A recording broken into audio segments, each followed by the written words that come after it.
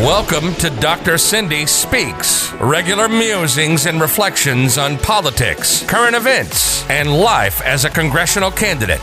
Dr. Cindy Banyai is a mom and small business owner fighting for our water, our health, our community. She's running for the people of Southwest Florida, trying to flip Florida 19 from red to blue. Listen as she speaks truth to power and gets real about being a mom and a candidate.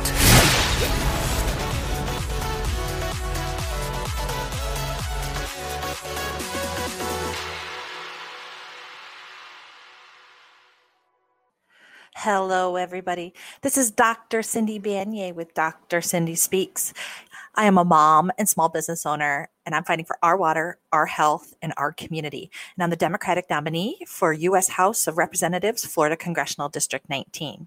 This podcast is being recorded on September 16th at 1:03 p.m. So today is an interesting day. It's a beautiful day in sunny Florida, as per usual, but we do have lots of hurricanes and tropical storms spinning off our coast. I believe the last time I checked, there were about 5 storms that were threatening the coast of Florida, all of the United States and North America for that matter. And we are keeping an eye on that and hoping that everybody who's being affected currently by Hurricane Sally is staying safe with some unprecedented flooding across the Gulf Coast. And today, since it looks like we got everything rocking and rolling right on time here, I would like to go ahead and introduce our guest for today. Let's get him called in. So our special guest today is Rock Abujadeh. Did I say that correct, Rock? Are you there? Very, very close. Can you hear me okay? I can hear you. So go ahead and say that for me one more time, because I think I've actually only heard it spoken out loud once before. Abujadeh? Yes, Abujadeh. How do we say your last name? It's Abujadeh. My father is Lebanese, so when I was born, yeah, when I was born, the story goes they didn't want to give me 2 Middle Eastern names, a first and a last name, and curse my my attempts to live in the USA. So they gave me an easy first name, Rock, to make up for the hardness of the last name. Yes. Yeah, I can understand that. Well, my name is Cindy Lynn, not Cynthia or anything like that, kind of on similar principles, because my maiden name is Wachowski. So my parents decided to give me less letters in my first and my middle name than my last name. Mm-hmm. So makes sense. So that's kind of, a little fun introduction. So thank you so much for being here today, Rock. Of course. I am really looking forward to this conversation because I know that you and I both share a passion for preserving our environment here in Southwest Florida, Florida overall.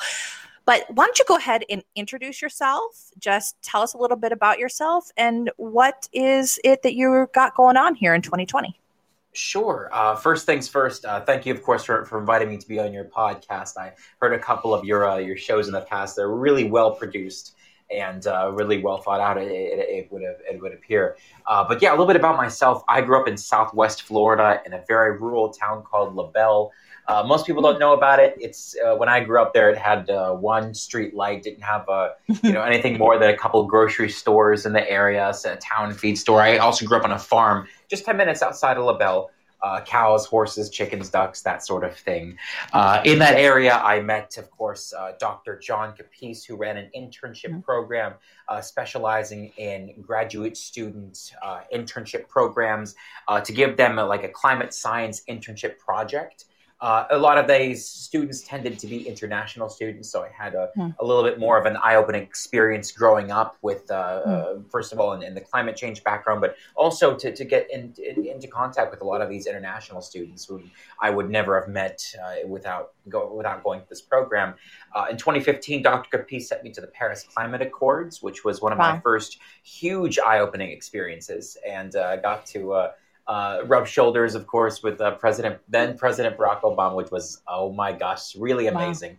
And got of course to listen to a lot of presentations on climate science. There was a lot of energy, enthusiasm, just a real general atmosphere of we're going to do our best to save the planet.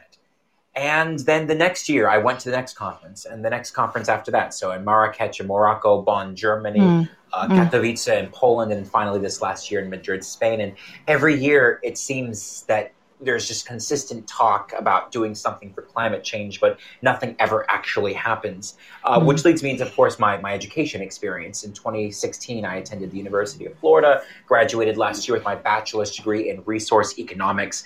I published a couple papers on my own background, which, of course, is in climate economics, and I will be entering graduate school starting in January for carbon farming, which is a potentially game-changing attempt to reverse the effects of climate change by sequestering or capturing carbon from the atmosphere and entering it into the ground. So that's a little snapshot about myself. Wow, that's amazing. And it's so interesting. So you and I have interacted in a couple of spaces here, but we actually have quite a few connections. So something I don't talk about as much because Hendry County is out of this district, but I have done a lot of a very special place in my heart for Hendry County, which includes both LaBelle and Clewiston. I have just last year, I completed a project mapping transnational community members across Hendry County, trying to figure out where people were connected abroad. We found that there was a large group of folks who were connected to Guadalajara, Mexico. So we were trying to build some connections in Guadalajara to help communities on both sides of the borders. And that was a fascinating piece of research. I also, a couple years ago, authored the Community-Driven Economic Development Plan in Hendry County in partnership with the Florida DEO and the Hendry County Economic Development Office. And that was great because we got an opportunity to talk to people across Hendry County to listen to what they want and need, and then actually put it into a piece of policy to help drive both the Economic Development Office and the county's actions.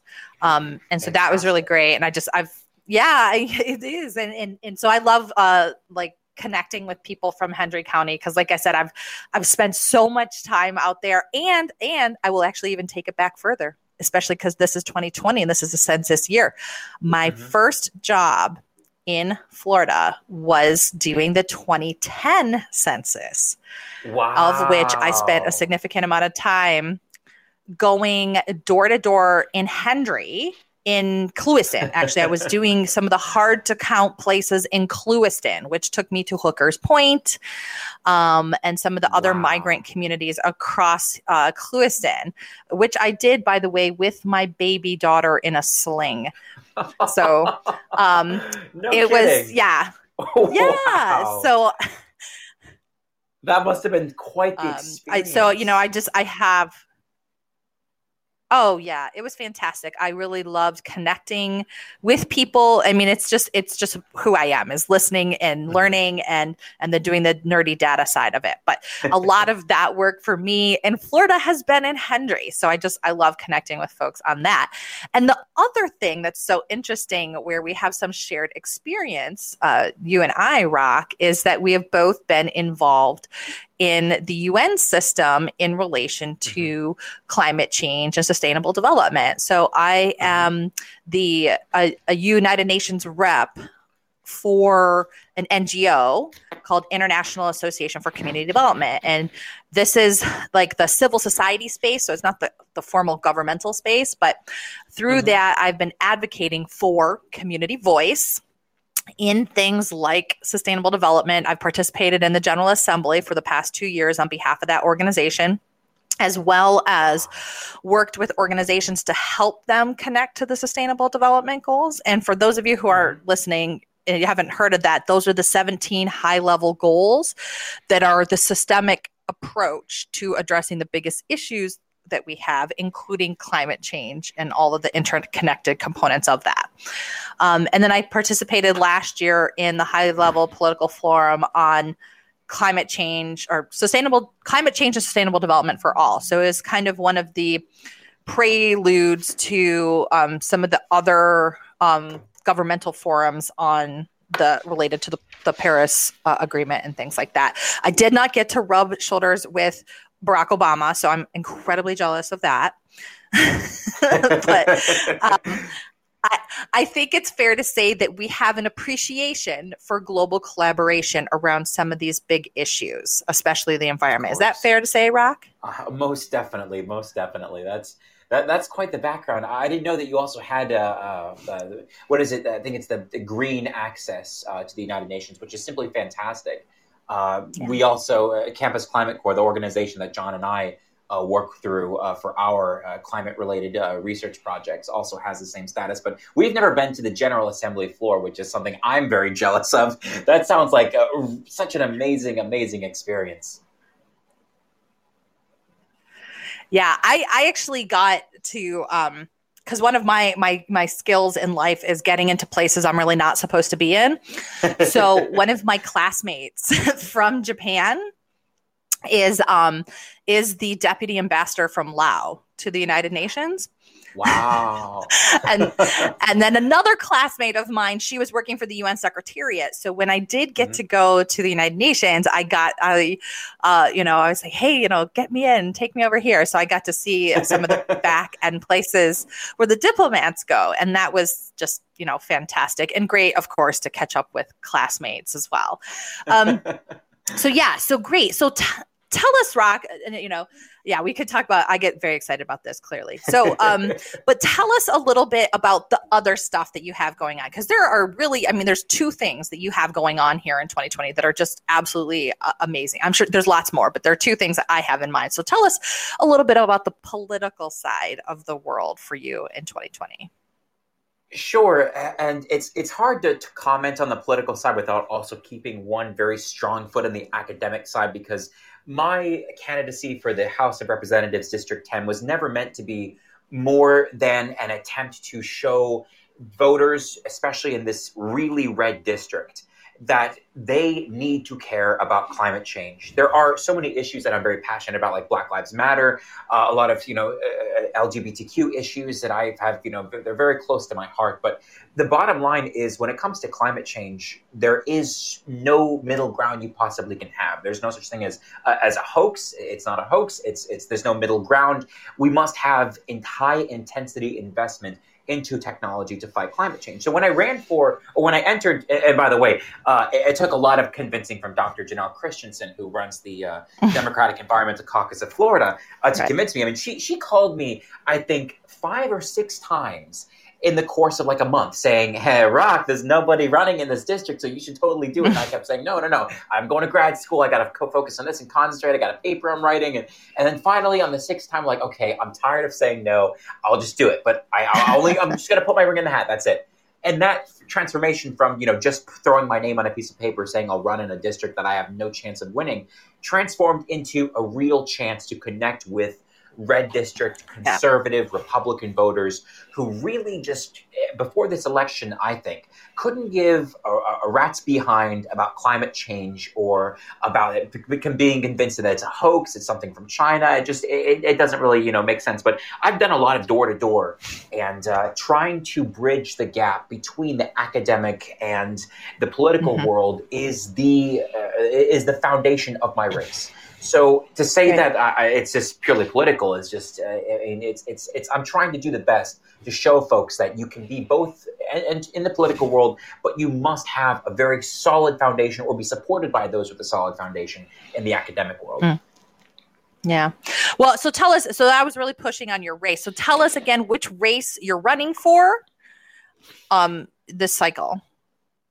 Yeah, it's the House of Representatives District 10. So that would include counties in the North Florida area. So there's a little bit in Alachua County, some in Madison, some in Clay County, which, if you recall, the one sheriff who was out there saying that we should take guns and go fight the Black Lives Matter people, that's the county that I'm running in. But yeah, the bottom line is, just to give you an overview of the types of folks that I'm running into up here. House of Representatives District 10 in North Central Florida. Great. Oh, perfect. So really glad that you are running, and you are part of that cohort of folks who are, running across the state in this really historic, set of Democrats running in almost every single district, right?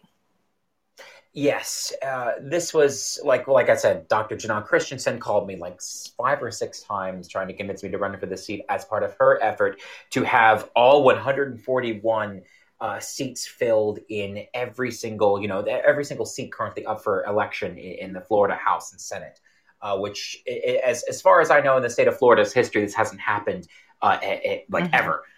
In terms of like the amount of folks that we have secured to run for these seats and the amount of money that was raised to get their names on the ballot and say, regardless of the folks in this district, we are going to show folks that we have a real chance at flipping Florida.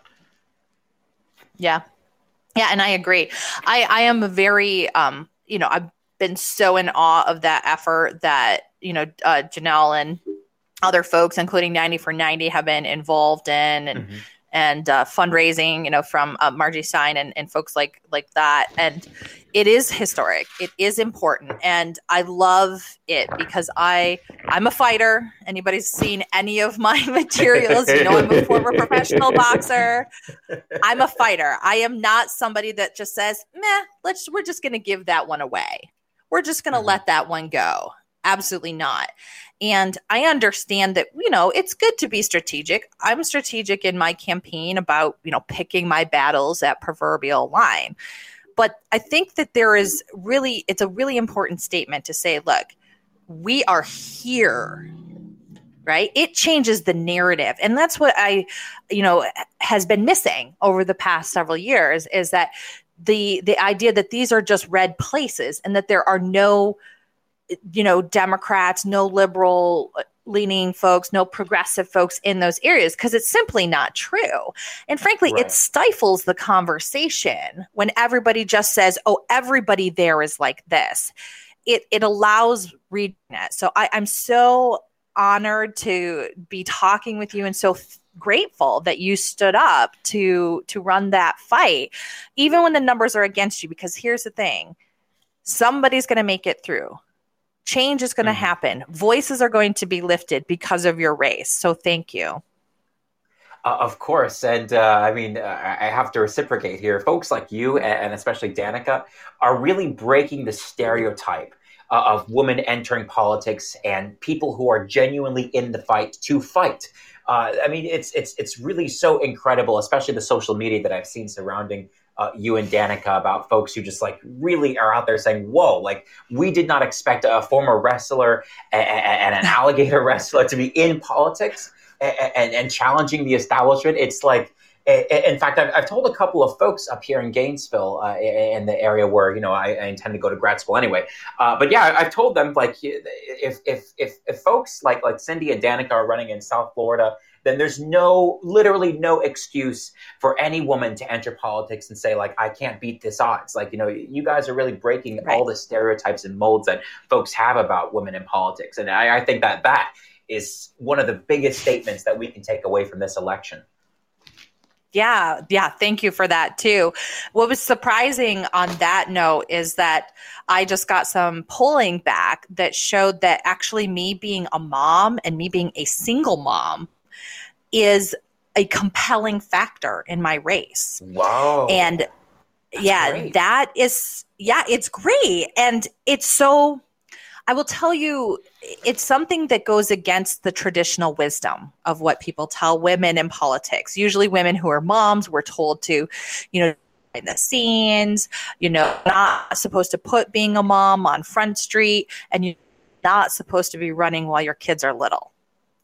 And that's so true. Yeah, it is. And it's, it's kind of the way that things were done. And I just decided that wasn't what I wanted to do, that I wanted to showcase being a mom and that moms can do it. And we have a valuable voice, because there really isn't.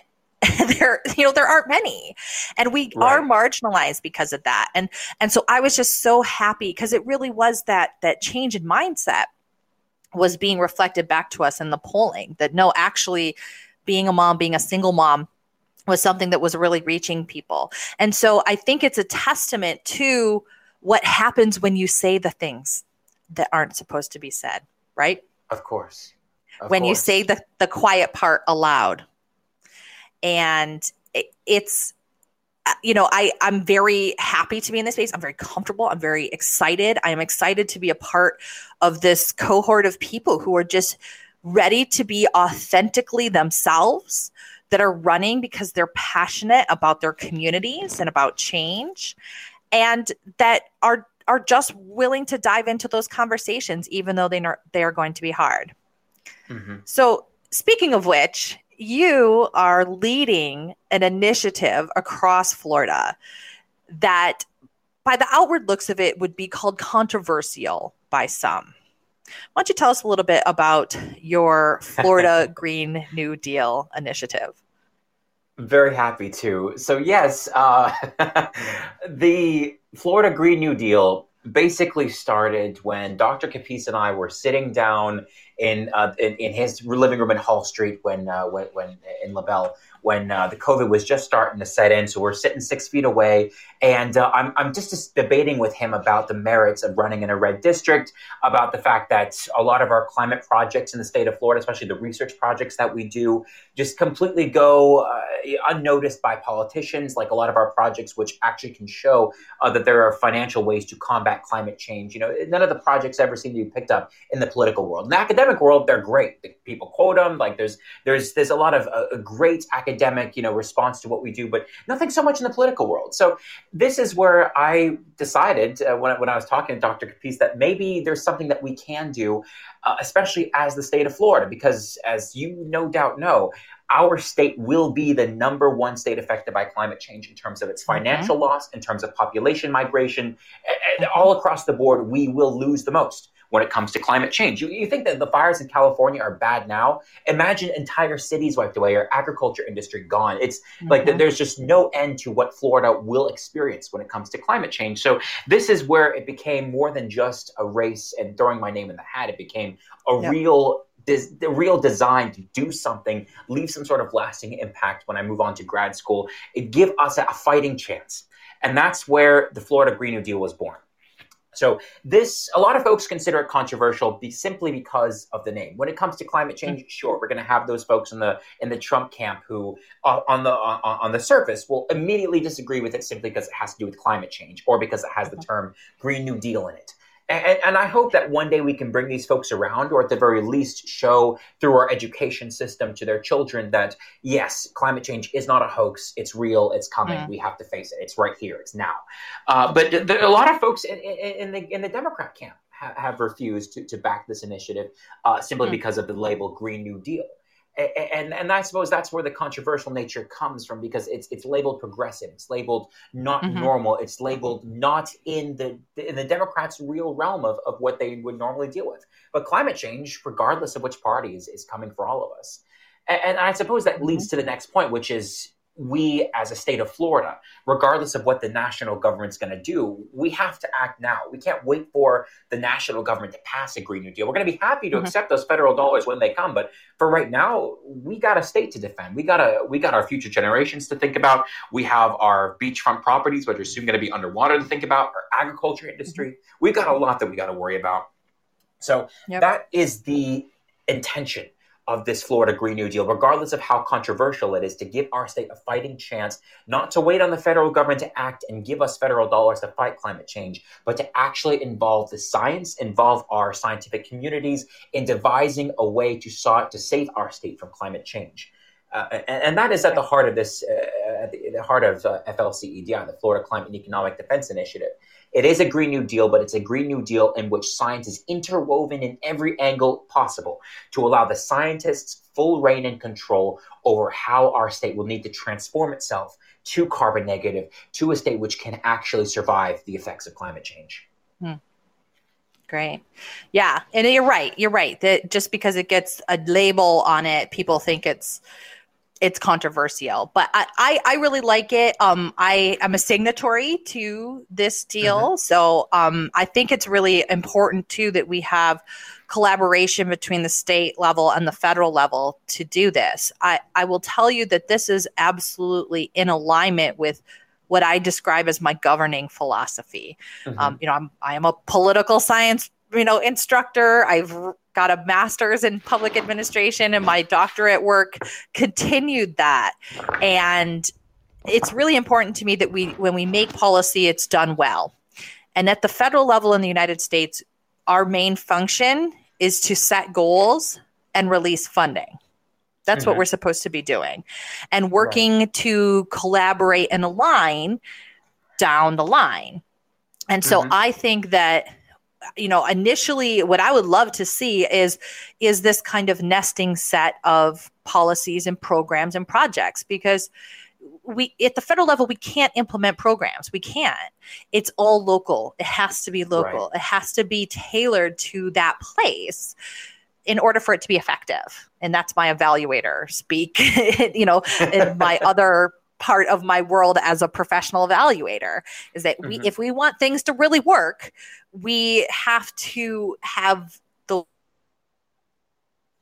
implementation be tailored to the situation there and flexible enough to reach the goals at the local level, and then have those goals kind of lead up to the big goals. And I did another piece of my work was actually doing this in relation to the Sustainable Development Goals. So how do we localize those plans? So how do we have global goals and make change? And that it's exactly this concept. So we can do the same thing with the Green New Deal. So at the federal level, I would be looking at making sure that we do have funding for this, that we do have those high level goals, that we have kind of big, broad areas that we're providing funding in, that programs or initiatives like the Florida Green New Deal would dovetail right into that. And we'd be able to support this movement here in the state, along with the national level goals and funding. So it's so incredibly important that we have this, because, and I will tell you, this actually should help us in a place like Florida, where we do have so many conservative enclaves, because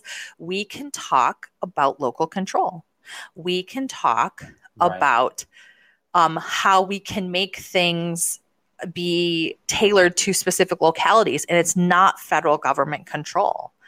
That's your state rights folks. I mean, they manipulate that sometimes for their own purposes, but this is really what it's talking about in a public administration sense. It means, okay, well, you do this thing, you figure out what your community needs, and we just kind of collaborate up the chain between the state and the national level government to get it accomplished.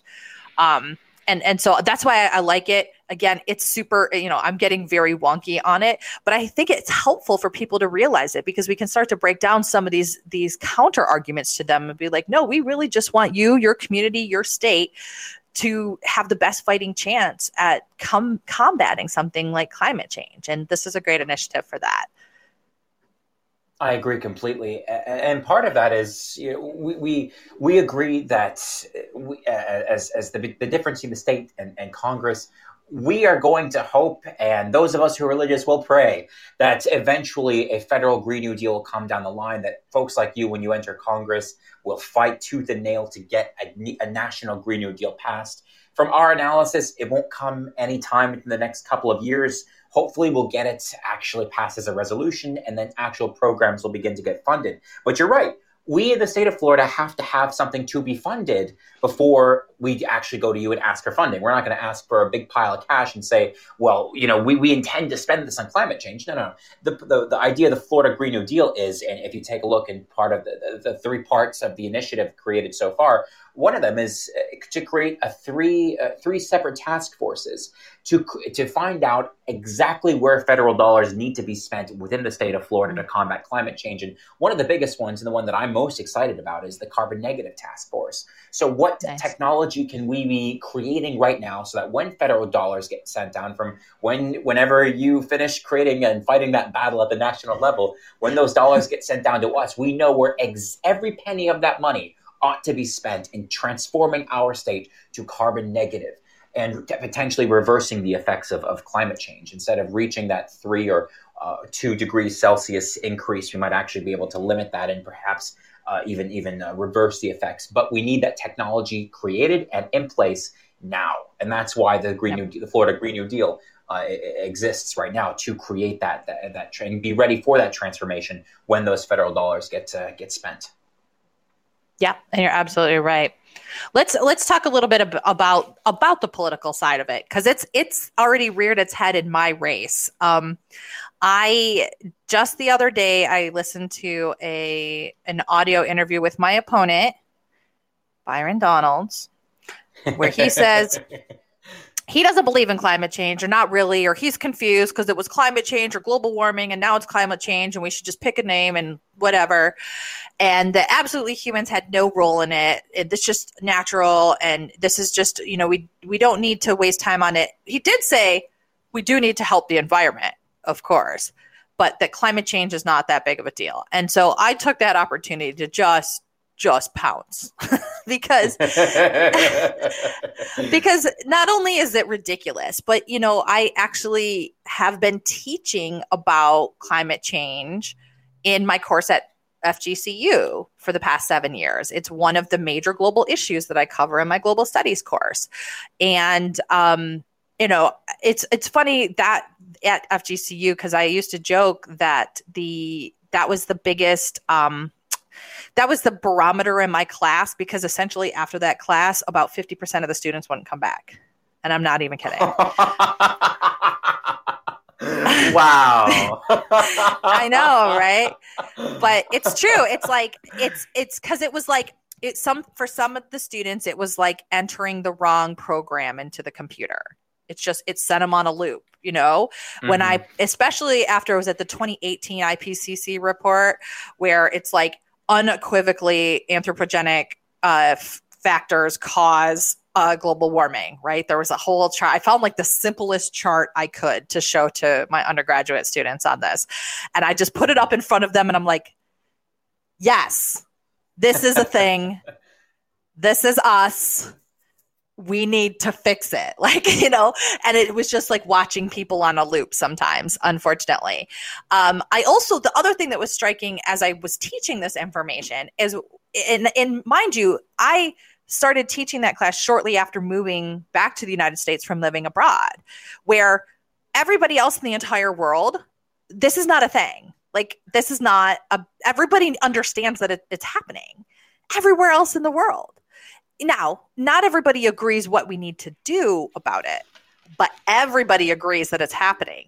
And I actually had the circumstance of coming from my university in Japan that had a lot of students, especially in my graduate programs, that were from low-lying Pacific Islands, where this has been a reality for them for 20 years, with the Maldives trying to relocate their entire population because of sea level rise.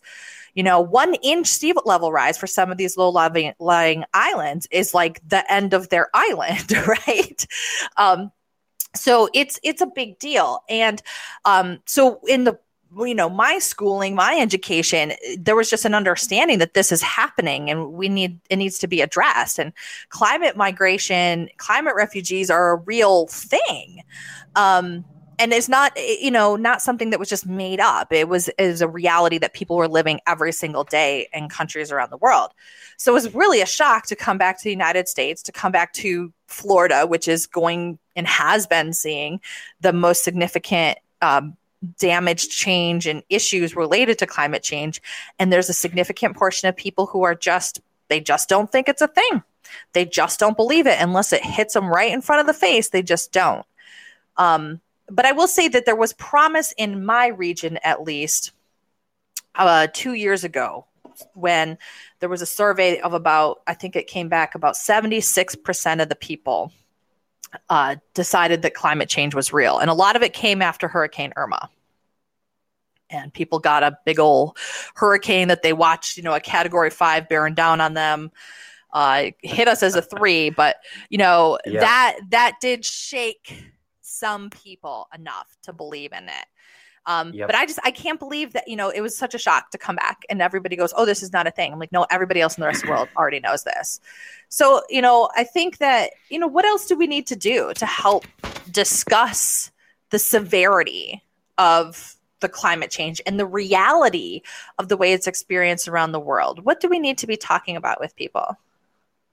So that is, it's maybe the best answer to that question is in the form of a story experience that I had when I attended Bonn, Germany, where Fiji was in charge of the UN climate conference at the time. And they had they brought over from Fiji a bunch of their brothers and sisters whose island had literally disappeared. It just no longer existed. And the Fijian government went to these young kids and told them, and their parents, of course, and said, hey, it's getting too expensive to do climate mitigation right now for your island. We can no longer afford the walls that we can, surround your island. So we're telling you that the Japanese government has offered a place on the mainland Japan to house you. So you will no longer be living on this island. You are being forcibly moved. And I remember this. It was one of the most moving experiences I've ever had in my life, because I had this kid who was my age. I was 20 at the time, 2 years ago, when Bonn, Germany, the conference in Bonn, Germany was being held. And this kid that was literally 20 years old, my age, was telling me this story about how the Fijian government came to his house after a storm on their island and said, you're moving. You just grab your stuff, you're getting your suitcase, we're paying for a flight, you're gone. And it's really, and that also is hand in hand with the story you have of folks who accept climate change after a big storm. You have to see it in front of you before you will accept that it's real for a lot of these conservative folks. And that's why I'm hoping that through my graduate program, even though it's more on the chemistry and the science behind reversing the effects of climate change, that I hope to be involved in some way in creating programs to show people, to showcase to them, either through social media or through some other more up in front, in your face thing that, yeah, it's happening. People are dying. People are moving from this. And it's coming to you. Like there's just no way about it. Like, of course, Fiji's halfway around the world. But guess what? The same experience is going to happen here in the next 20 years. And that's kind of the experience we have to show Americans, is that even though they may not believe that it's real, there has to be a program that we can create to show them that it's coming. It's coming. And there's no two ways about it. We have to do something now. And yes, that also goes back to the point of when we do convince them that climate change is real, what do we do about it? And I saw a lot of this, I think, at the beginning of this, in this year's legislative session. I served as the senior environmental analyst for the Florida State Senate. And on day one, I tried to bring in a couple of academics to explain a couple of things about, the Florida water crisis. And I was told by our very own Democrats that you're not here to work for the Sierra Club or Campus Climate Corps, the organization that I work for. You're here to work for the Florida Senate. And that told me so much about how our own team views the environment, about how Democrats and Republicans in Tallahassee feel about, quote unquote, the environment. They will do what they must in order to do the very bare minimum to claim that they're doing well for the environment. And that's something that has to change. That's a defeatist attitude, which is going to get us nowhere to solve the effects of climate change, even on our own team. And that's something that we have to confront, a realization that we have to do something and showcase that climate change is coming to not tomorrow, but literally today. Even amongst our own teammates, we got to make sure that this playing field, everyone can see it for what it truly is. Yeah. Wow. That's a great point. And that's why I'm so glad you are running and people like us are running that really care about these issues, and aren't bought and sold by big corporations that have very different interests.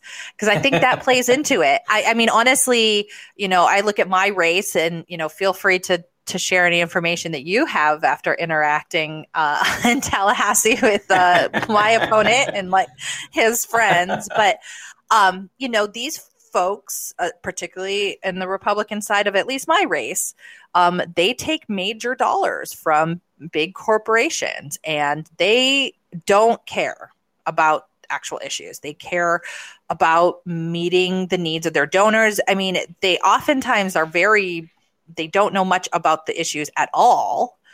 They just know what they've been told to vote on and how they've been told to vote and what they've been told to say in relation to these issues. Exactly. And it's disheartening, right? I think it's disheartening. And we have to fight against it. So one of the things that I have made a main plank of my campaign is anti-corruption, and to make sure that I myself am not taking dollars, corporate dollars, PAC dollars, all of that stuff. And I don't intend on doing that ever. So, and I think that's important. And I would love to see a campaign finance reform to move away from that. We can really get to the point of governance for the people and for issues that are important to us, rather than what we have now, which is a mishmash of cronyism and well, under Trump, a clear slide towards authoritarianism. But I'll digress on that one for a moment. But tell us what true.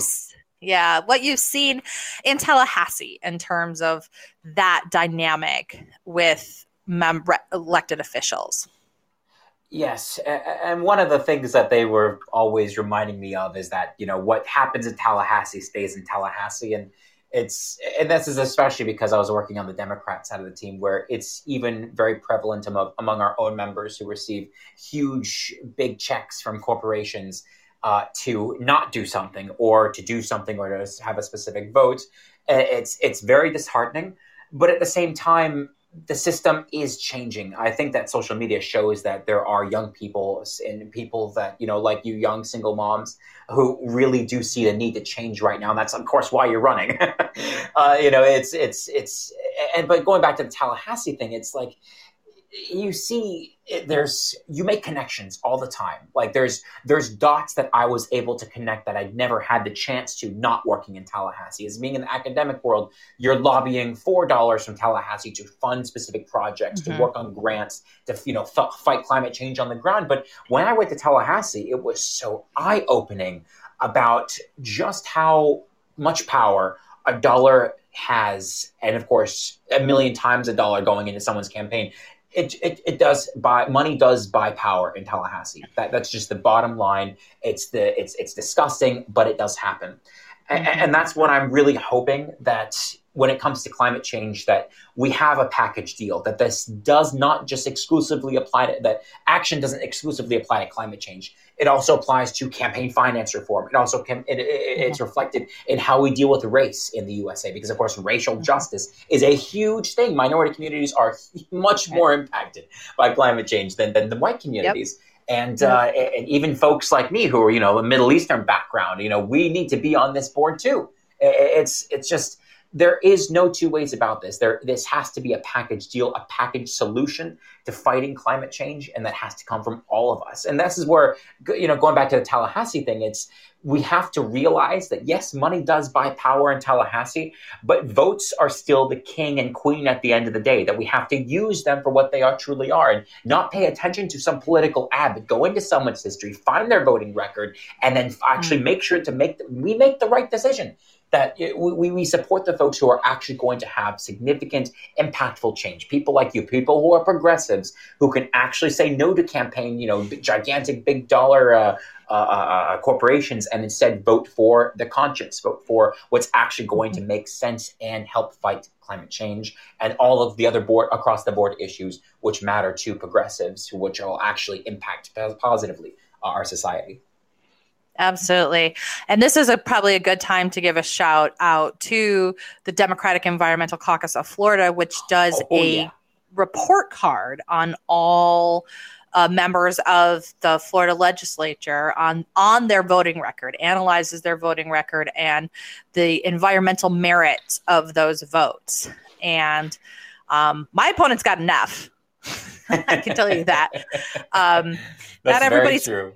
Quite as bad as him, but I you can check out that information on their website. You can just enter Democratic Environmental Caucus of Florida and you can get to those. But that's a really great tool for people who care about the environment to understand the voting record of their representatives or the former representatives that are now running for something else. Because keep in mind, we have term limits in Florida that shift them to another thing. And I like to make this pitch. I'll just make a small thing on term limits here. And it's frankly something that I have learned recently.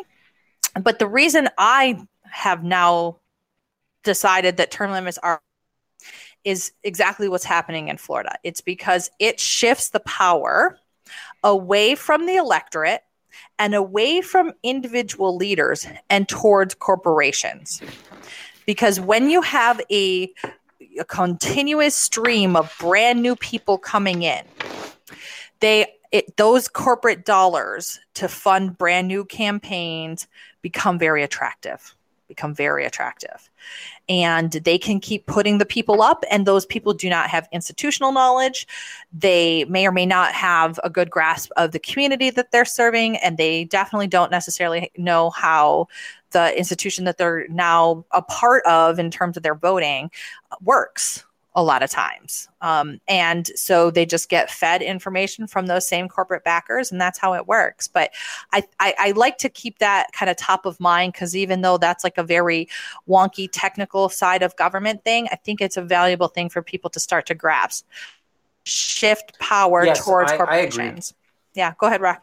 I agree completely. On the topic of the environmental report card, this year, Dr. John Capice and his team basically single-handedly been working on that for the past 5 years without a single penny asking in return. So they really deserve all the praise that they can get. And this past year, John and Dr. Capice asked me to help them for the first time in the report card's history, the Senate side of their report card. So this year we were able to successfully create a Senate version of that with Dr. Capice, me, and the rest of the team. To build that side too, which is very effective. But yeah, I agree on some levels for the concept of term limits. And this, of course, goes into the idea of publicly financed elections, of alternative systems, where if there was no big dollar corporation giving millions of dollars to newly crowned candidates, or even establishment candidates, sure, that dynamic could possibly change entirely, and we might revert to a system more along the lines of that envisioned by the founding fathers. As involved in slavery as they were, the concept of term limits to them was, of course, was very necessary to prevent the establishment of a king or somebody to retain power over a long period of time. But at the same time, they weren't dealing with huge corporations giving them millions of dollars. So there are, I suppose, many sides of that coin. But I think that your perspective is definitely needs to be said in the public, so folks have a chance to understand all sides of that issue. Absolutely. All right. So I understand that people, regular citizens and supporters across Florida can get involved with the Florida Green New Deal. Can you tell us a little bit about that? Yes. So if you visit our social media pages, so on Twitter, I believe it's at FLCEDI, and then on Facebook and Instagram, it's at FL Climate, you can, as an individual citizen, sign on to, or be, actually co-sponsor as a citizen, the Florida Green New Deal. So you can legitimately go to the Google form, put in your name, and your name will actually show up when we send a physical copy of this bill to both Washington and Tallahassee as a citizen co-sponsor. Which I think is really impactful and important, because it does show that this is an initiative created by ordinary people, like ordinary citizens who said enough is enough. We have to do something about climate change. Nothing's being done either at the national level or at the state level, which is comprehensive and an attempt to combat climate change. So we got to do something about it. So this is the first time that a comprehensive attempt to do something about climate change has ever been existed in the state of Florida. And more importantly, it's something which involves everyone. It was created by ordinary and average citizens, and it should be co-sponsored by ordinary and average citizens who say enough is enough. So if you visit our social media pages or our website, flclimate.com, you should be able to actually read the initiative and find the Google form to sign on as a co-sponsor of this Florida Green New Deal. Fantastic. That's just amazing. And I love it too, because it's very grassroots, it's very participatory, and ordinary people can get involved in the governance component. And I love it. The other thing that's amazing about this initiative has to do with the town halls. So people can actually listen and learn a little bit more about the initiative and the issues surrounding this. Can you tell us a little bit about that? Sure. The third part of the initiative of our Florida Green New Deal is the commitment that between July and November that there will be 100 town halls held throughout the state of Florida to meet with our constituents, our citizens, and solicit the feedback necessary to create this comprehensive plan with everyone's input possible. So this is basically the opportunity that any citizen who cares about climate or who cares about the environment, their backyard, or even doesn't really care about the climate, but wants to hear a little bit more, have their inputs, actually heard on these town halls, can join in one of these 100 town halls. And chances are that somebody from your district is either from the Senate or the House of Representatives side is actually signed on to this. And if they're not, encourage them to add their name, to affix their signature to the Florida Climate and Economic Defense Initiative, and start holding their own town halls to meet with you, the ordinary citizen, the average citizen who actually cares about our state's future, just like you, just like me, just like everyone in our state of Florida who should care about the environment. So if they're not signed on, encourage them to sign on. And if they are signed on, await from them, because they are holding these town halls as we speak. We have currently held over 38 town halls between July and now, and the rest of the town halls we'll be holding through November. That's fantastic. Well, that's a great opportunity for people to get involved and learn more about the Florida Green New Deal and about how we can roll back the negative components leading to our climate change at the moment. The other thing, Rock, of course, is about you. You sound like an amazing candidate. You have such a wealth of knowledge on such an important topic facing us here in the state of Florida. So if other people are excited about you like I am, tell us how we can get in touch with you and how we can support you so that you can make a difference for us in Tallahassee. Sure. That is, you can always visit any of my social media pages, and usually you can find them at Rock, FORUS, Rock for Us. You can always find me there. You can also email me, rock at rockforus.com. I'm more than always willing to engage with anyone who has any kind of feedback for how we are attempting to combat climate change in our state. Trying to run as a young person is definitely an eye-opening experience. Even though the limited experience that I have, it's definitely something which I am so happy to engage with the folks that I'm running to represent, but also those across the state of Florida, just because as the author of the Florida Green New Deal, I want to make sure that when we deliver this in Tallahassee in March, it is as comprehensive as possible, and that every opportunity has been offered to get all the opinions of Floridians into that document as possible as we can. So if folks want to engage, with me or with any of the folks who have signed on, just, visit flclimate.com. There are links to all of our websites on there. There's also a map to show who in the state of Florida is running to represent or to pass the Florida Green New Deal. And yeah, like I said, it's an excellent, it's such an amazing opportunity to be with you here today, Cindy. So yeah, if folks want to engage, there you go. Thank you. And so we can reach you at rockforus.com and we can donate there. Is that right? Yes. So I have Act Blue pages, all over my social medias if folks want to donate to the campaign. But more importantly than that is, of course, our Green New Deal. So I would rather folks invest their time and energy into passing this Florida Green New Deal. But yeah, that's all my social media handles, and it's there you go. Don't be bashful. We need funds to get good people elected. It's okay to ask. Okay. So if you are just absolutely impressed with the body of knowledge and the work and the ability to build a coalition to get things done in the state of Florida that Rock brings to the table, you should absolutely visit him at rockforus.com. You should check him out.